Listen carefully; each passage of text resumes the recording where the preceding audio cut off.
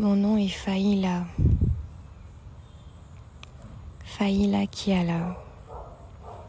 Et vous êtes sur ma chaîne Auspicious, où je relate les faits de mon éveil.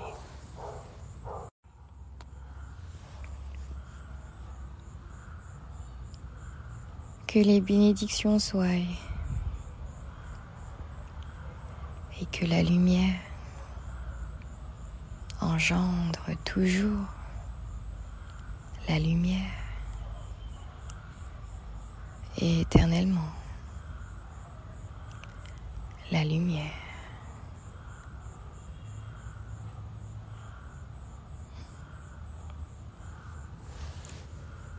Hier, j'ai introduit le sujet de l'éveil et j'ai un peu relaté des faits personnels de mon éveil.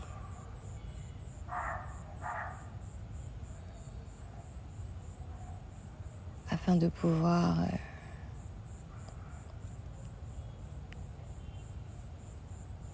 dessiner comme un schéma qui a été le mien, qui pourrait être le tien.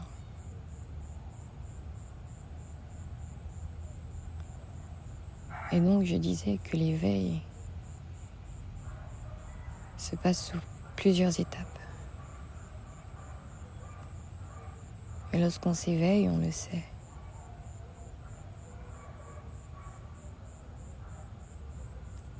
Tout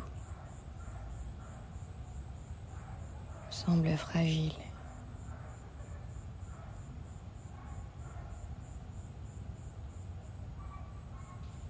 Tu as comme un sentiment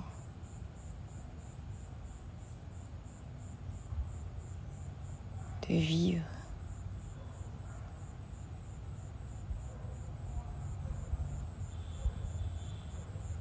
Mais avant d'arriver à ce sentiment, tu ressens quelque chose que les gens dénomment la peur.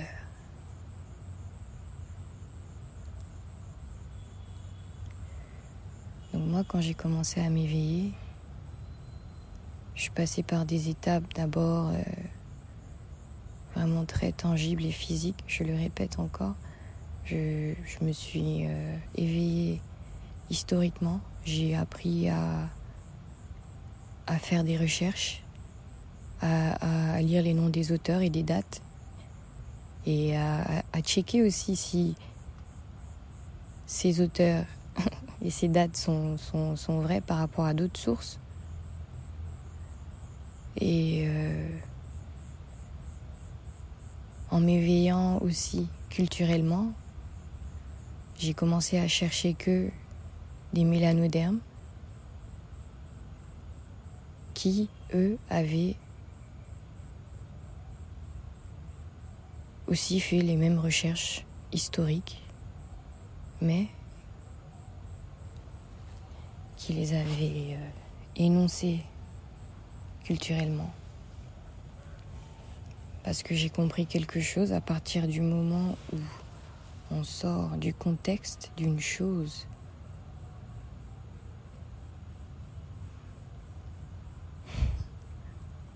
Alors là, on ne la décrit plus.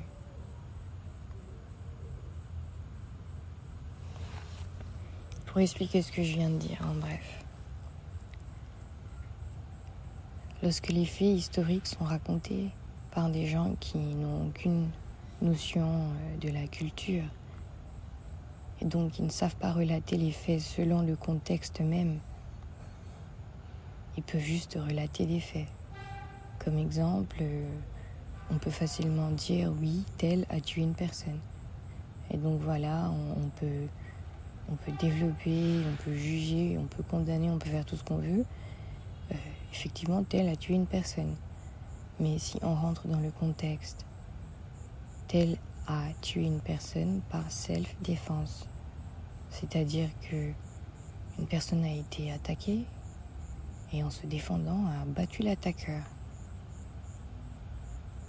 Donc effectivement, la personne a tué, mais c'était pour sauver sa vie. Et donc là, il y a tout un autre sens en fait à l'histoire. C'est plus la même.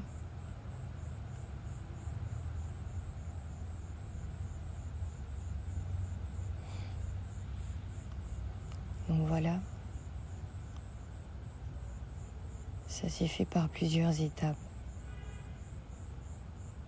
L'histoire, la culture. Et après, je suis rentrée dans la philosophie de vie. Chercher à comprendre. C'est quoi en fait un paradigme? Et pourquoi est-ce que ça entre en jeu dans mon éveil? Parce que oui, je comprends, je m'éveille historiquement, c'est normal. Je veux connaître mon histoire, je dois savoir d'où je viens. Pour bien vivre mon présent, pour savoir aussi où je vais. Et je dois le savoir selon ma culture. Quelle est ma culture?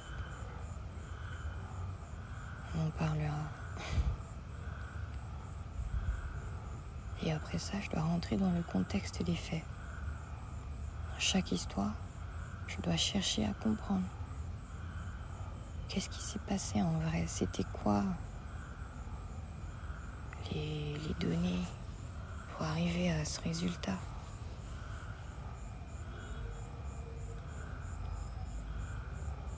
Et d'où maintenant le paradigme rentre en jeu?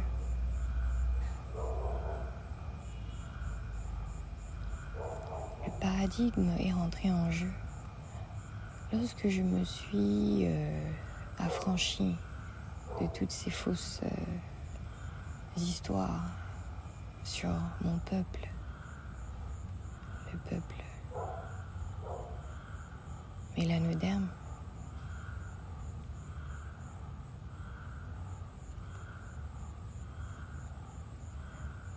Je devais maintenant, moi aussi, commencer à avancer selon le paradigme de mon peuple mélanoderme. Et c'est là en fait que le paradigme vient en jeu. Parce qu'il faut chercher à définir un paradigme, c'est-à-dire c'est comme une philosophie de vie, c'est-à-dire dans quel monde on vit, comment on voit le monde. Et si tu arrives à écouter ce message, c'est que tu as ressenti d'une manière ou d'une autre que tu vivais dans un paradigme par ta manière de penser, de parler, de vivre.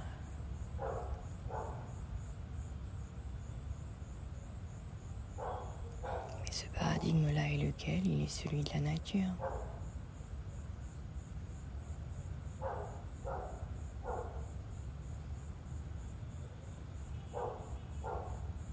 Parce que lorsque l'on vit dans le paradigme de la nature,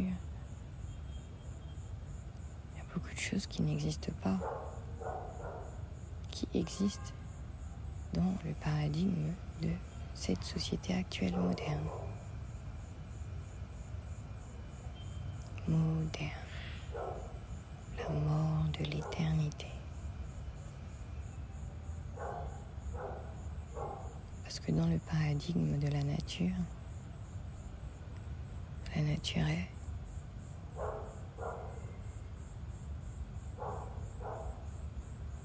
elle a toujours été, elle sera toujours.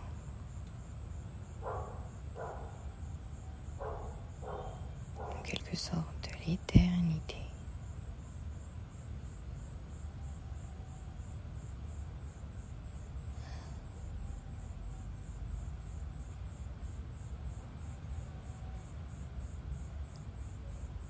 Après ce paradigme, vient maintenant l'éveil spirituel.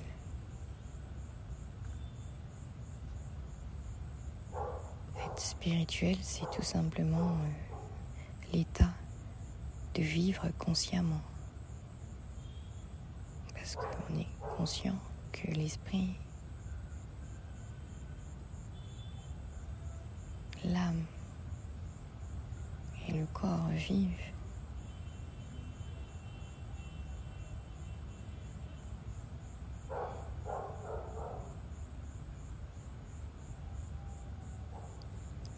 L'état de conscience pousse aussi à l'élévation intellectuelle surtout.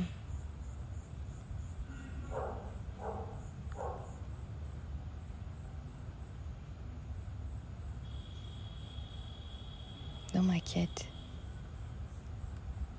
spirituelle de vivre consciemment, je me retrouve des fois à suivre des classes de métaphysique, de linguistique, d'histoire, de philosophie, de politique, d'astronomie,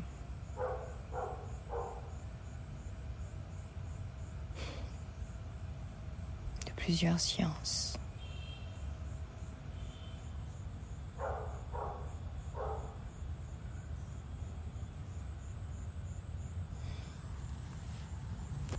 Je pense que je vais m'arrêter là pour aujourd'hui.